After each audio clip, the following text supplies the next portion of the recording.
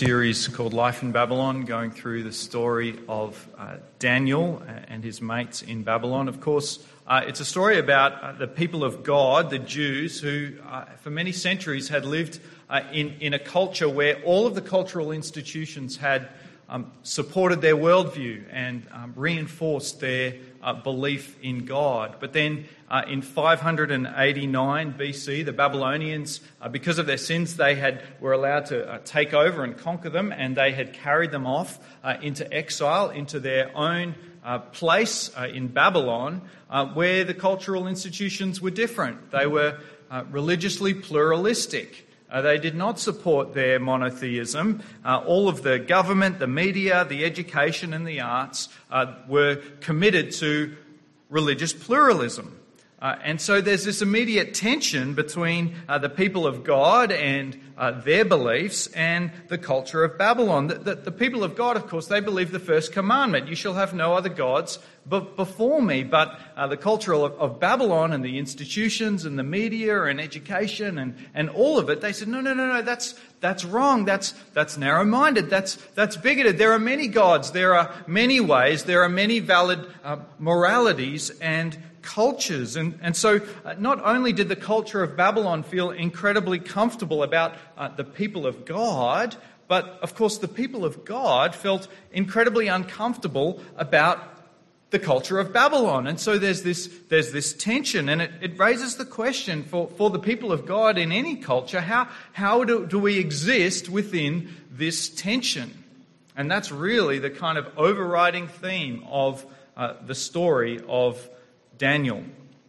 And it all begins in chapter 3, verse 1, with a golden statue. It says it's 60 cubits high. That's 27 meters high, and then 6 cubits wide, 2.7 meters wide. And Nebuchadnezzar sets up this statue. It's not clear whether this is a depiction of Nebuchadnezzar or a depiction of Nebuchadnezzar's God. That's not clear, but I think the ambiguity is on purpose, because it will enable as many people as possible in the culture to kind of superimpose their God and their beliefs onto the God. It's sort of a diversity and inclusivity exercise where as many people as possible can be included, as long as they bow down and worship the statue. So the identity of the statue is ambiguous, but the power behind the statue is crystal clear. The very opening verse, 1, King Nebuchadnezzar made a golden statue. Verse 7, it's the golden statue that King Nebuchadnezzar had set up. Now you can see what he's trying to do, can't you? He's trying to consolidate power, and he's also trying to create unity within his kingdom. Just like all good dictators and despots, right? Since the dawn of time. I mean, so under the Empire of Rome, the choice for Christians was between saying Caesar is Lord or Christ is Lord. Under the Nazi regime, the cry was what? Hail Hitler. Under Xi Jinping in China, it's well documented that they've taken down crosses from the church and they've replaced them with pictures of Xi Jinping. How'd you like that for St. Philip's? Anthony Albanese, a big face up there at the front. You choose. It's okay for you to have your God as long as you put him in second place. Even in our much more free and open society, only 2.5 weeks ago, the erstwhile CEO of Essendon Football Club was given a choice between his career and Christ in our open and free society. As one article I read put, because of course this is all in the name of diversity and inclusivity, exclusion in the name of inclusion lacks coherence. You better bet it does. But far more terrifying than just losing their careers, like Andrew Thorburn did, are these 4 words in verse 6. Furnace of blazing fire. Verse 11. Furnace of blazing fire. Verse 15, furnace of blazing fire. Verse 17, verse 20, verse 21, verse 23, furnace of blazing fire. Are you getting the point? The kingdom is saying it's fine for you to have your God, everyone can have their God, as long as you're willing to put him or her in second place. Now, some of you might feel this in the workplace, like Andrew Thorburn did for the 30 hours that he had his job, or it might be that you feel it when normal work practices where you work are simply not in line with God's justice or God's truth. You might feel it in the education system where in a science class you're free to teach any view to the classroom except the idea that there might be an intelligent design behind everything that exists. You might feel it in social situations where it kind of feels like you're allowed to talk about any topic under the sun except really for your allegiance to the Lord Jesus Christ. It's the temptation to go along with what the entire apparatus of the state and the media and the intelligentsia are doing, which is bowing down to the golden statue. And in this story, for a while, it looks like everything's going perfectly well for King Nebuchadnezzar until he finds out that there's a fly in the ointment.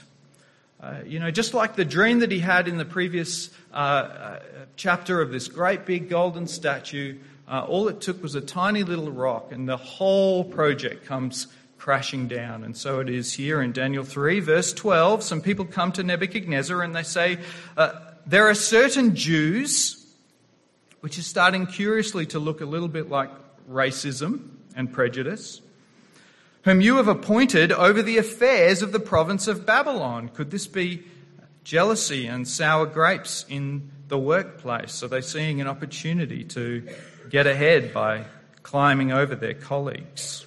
These men pay no heed to you, O king. They do not serve your gods, and they do not worship the golden statue that you have set up. Now, it's worth noting that there are only 3 men out of verse 2 and 3, all the satraps, the prefects, the governors, the councillors, the treasurers, the justices, the magistrates, all the officials of the provinces. And verse 4, the peoples, the nations, and the languages. There are only 3 men who will not bow down. Does it ever feel like that for you in your family? If you think about your neighbourhood, does it feel like that for you or your workplace or society at large or your school? The Bible is very clear for us and unambiguous that standing up for God can be a very lonely and isolated experience, which of course is why we need each other, to build each other and to encourage one another. Now, the stand that these guys are making is an incredibly public stand. A bit like Martin Luther 500 years ago. He's famous for saying, it's me against the world. But the important thing to remember is that whether it's a public stand or a private stand, either way, it's living for an audience of one. And it's an audience of one that far outweighs all of the other audience. That's what's going on here.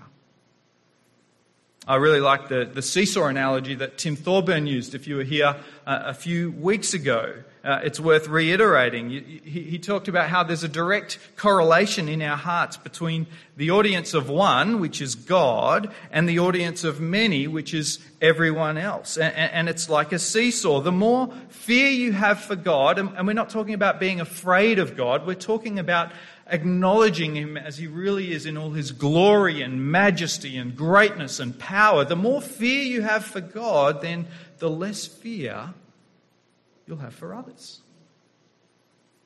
But the less fear you have for God, not being afraid, the less real estate that he takes up within your heart and your mind and your soul, then the more fear that you'll have for others.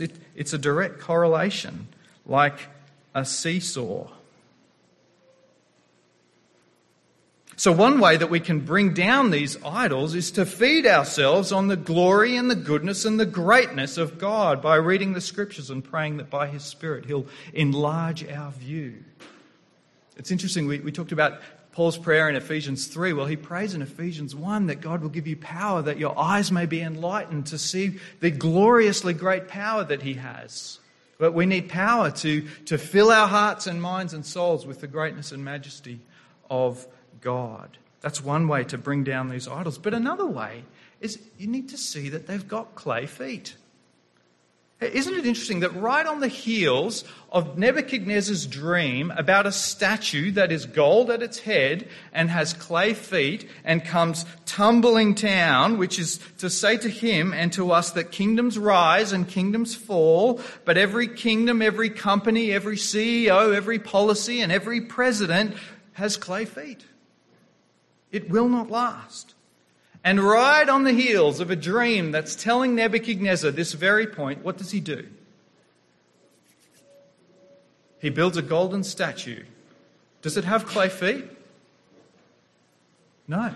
It's gold from head to toe. Do you see what's going on here? This is an act of defiance against God and his revelation to him. But not only is it an act of defiance, it's an act of deception. Self-deception and deception of everyone. Because the kingdoms of this world are not what they're cracked up to be, despite all their appearances of power and majesty. And they try to convince you that this is all very deadly serious and they're not to be taken for granted. But as we sometimes say, the emperor's got no clothes. The first part of the reading, I think the author is dripping with sarcasm and satire and poking holes and poking fun all through the telling of this story. Because one of them that you see is that in chapter 2, we've just seen that God is the one who sets up kings and God is the one who brings them down. And then again and again and again in this chapter, chapter 3, we're reminded by the author that this statue that everyone must bow down to and pay homage to as if it were Almighty God is the statue, verse 2, that King Nebuchadnezzar set up. That King Nebuchadnezzar set up, verse 3a and verse 3b. That King Nebuchadnezzar set up, verse 5. That King Nebuchadnezzar set up, verse 7. It keeps going in verse 12 and verse 14. And then the men actually call out the king's bluff in verse 18 when they say, "We will not worship the golden statue that you have set up." In other words, it's all a setup. It's all a setup. Well, the same thing with this sense of humour and this preposterous nature of what's going on here. This charade in verse 2, where it says the satraps, the prefects, the governors, the councillors, the treasurers, the justices, the magistrates, verse 2. And then the author repeats it all again in verse 3. And the horn, the pipe, the lyre, the trigon, the harp, the drum, the entire musical ensemble, verse 5, verse 6, and then again in verse 10. Dale Ralph Davis writes, "By the way he writes up the story, the writer turns the pomp into pomposity and coats the dignity with derision." One of the things that we like to do in our household when somebody gets a new set of clothes is to try them on and to do a catwalk. Fire starts to burn, right? And it starts to spread. You will bring it out. You will walk. The fire starts to burn, right? And it starts to spread. You will bring it out. You will walk. The fire starts to burn.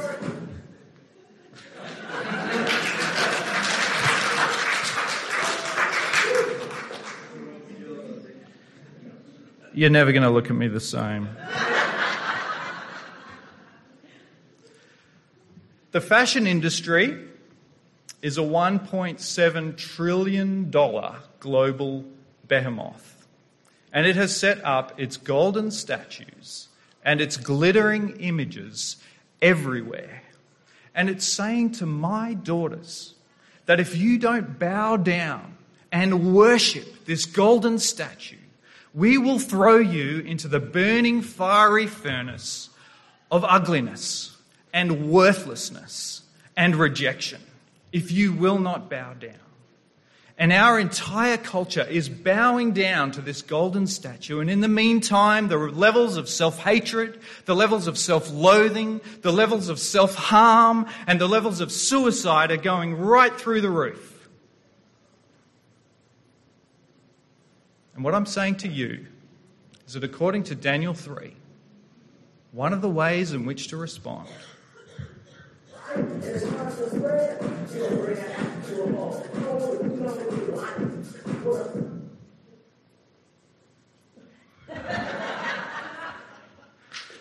I'm serious. Nebuchadnezzar is not joking. It's true. But he is a joke. It's not true. He's got clay feet. And I think we see very clearly that sarcasm and satire is one of the weapons to tear down the idols. So brothers and sisters in Christ, have you lost your sense of humour? Have you discovered the freedom of what it is to be a sinner saved by grace and to know that you can laugh at yourself, and what it is to be able to laugh at others because you know that you've got clay feet and you know that they've got clay feet? You see, this is one of the glorious freedoms of being a sinner saved by grace, is that you can laugh at yourself and laugh at others because we know that they've got clay feet. I hope you haven't lost your sense of humour, and I hope you can see the glorious freedom of being a sinner saved by grace. Well, let's keep going, because if you're going to be willing to stand up to these idols, I think we know that you need to be prepared to face the consequences. Have a look in verse 13. Nebuchadnezzar, in furious rage, commanded that they be brought in. And in his magnanimity, he's willing to give them a second chance. And this brings us to the central hinge of the entire story, verse 16. O Nebuchadnezzar, we have no need to present a defense to you in this matter. If our God whom we serve is able to deliver us from the furnace of blazing fire, and out of your hand, O king, let him deliver us.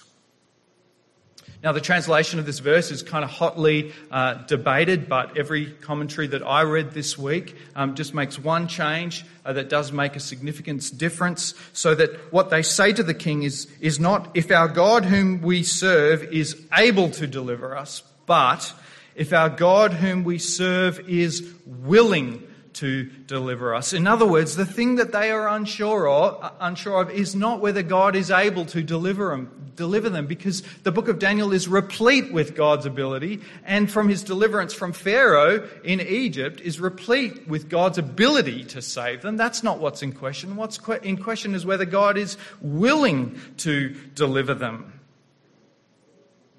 But we can never know in any specific instance whether God is willing. But we can always know that he's able. But more importantly, for the point of the story, what we can always know is that in any and every situation, God says, you shall have no other gods before me, and you shall not make an idol and nor bow down to them. That's the truth in any and every situation, which is why in verse 18 they say, but if our God won't deliver us, be it known to you, O king, that we will not serve your gods, and we will not worship the golden statue that you have set up.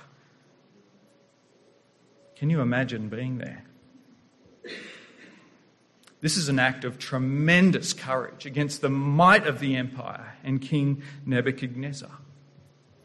And it's easy for us to imagine, would we be able to take the same stand under the same set of circumstances? But I'm not sure that that's a helpful line to go down, because it's much more helpful to realise that we actually face these kinds of decisions under much lesser settings every single day. Will I give my allegiance in this situation to the Lord Jesus Christ, or will I bow down to the idols of our culture or to the idols of my own heart? And of course, in our society, we're not talking about literal statues. We're talking about the values and the ideals and the aspirations that our society tells us that we have to have and that we need in order to live a fulfilled life. And these idols promise to bless me if I bow down and worship them with all of the things that they promise. And they promise to curse me if I refuse to bow down and meet their demands. So academic success promises to bless you with success and admiration if you're in Year 12 sitting exams at the moment, and power and influence if only you cancel all of your appointments, lock yourself in your bedroom and study, study, study. And if you want to stand up to that idol, then be prepared to face its wrath.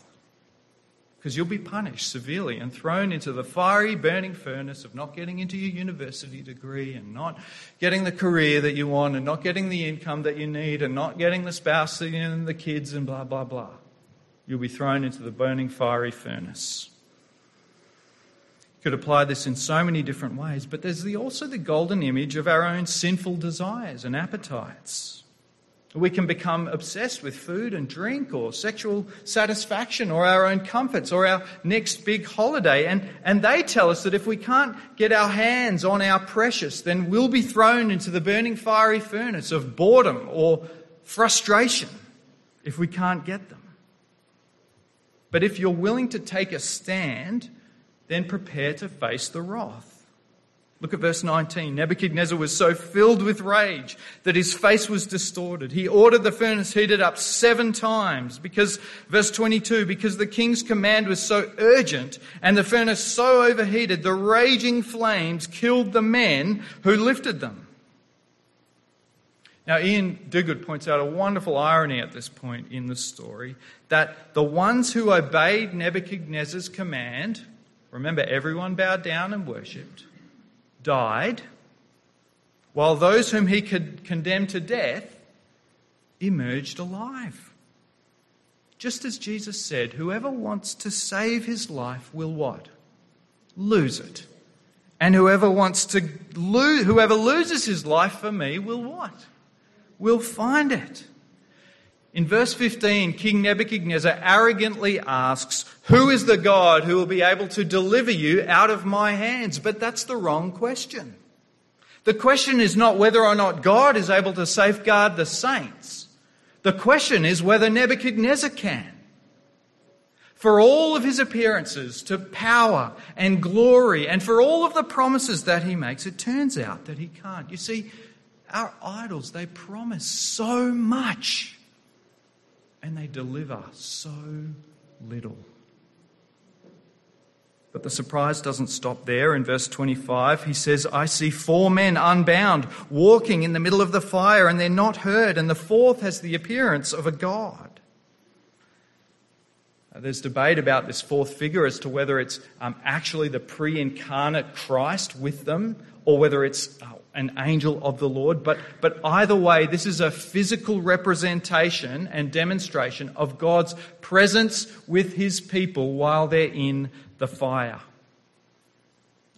And I want you to see that God doesn't just deliver them from the fire, he delivers them through the fire. And this is in keeping with the prophecy that he promised in Isaiah 43, verse 2, where he says, when you walk through the fire, not if, when you walk through the fire, you will not be burned. The flames will not set you ablaze. God doesn't promise that a fire isn't coming. In fact, he promises that a fire is coming. But here's the thing.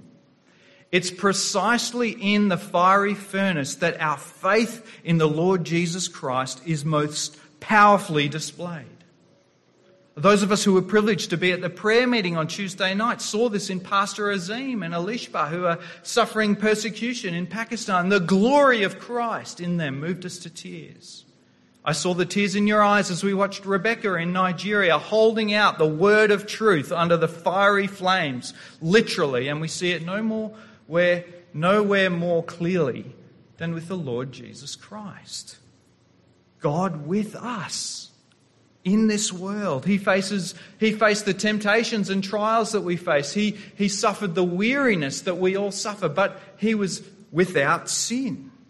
When tempted by the devil in the desert with all of the kingdoms of the world, he said, it's written that worship the Lord your God and serve him only.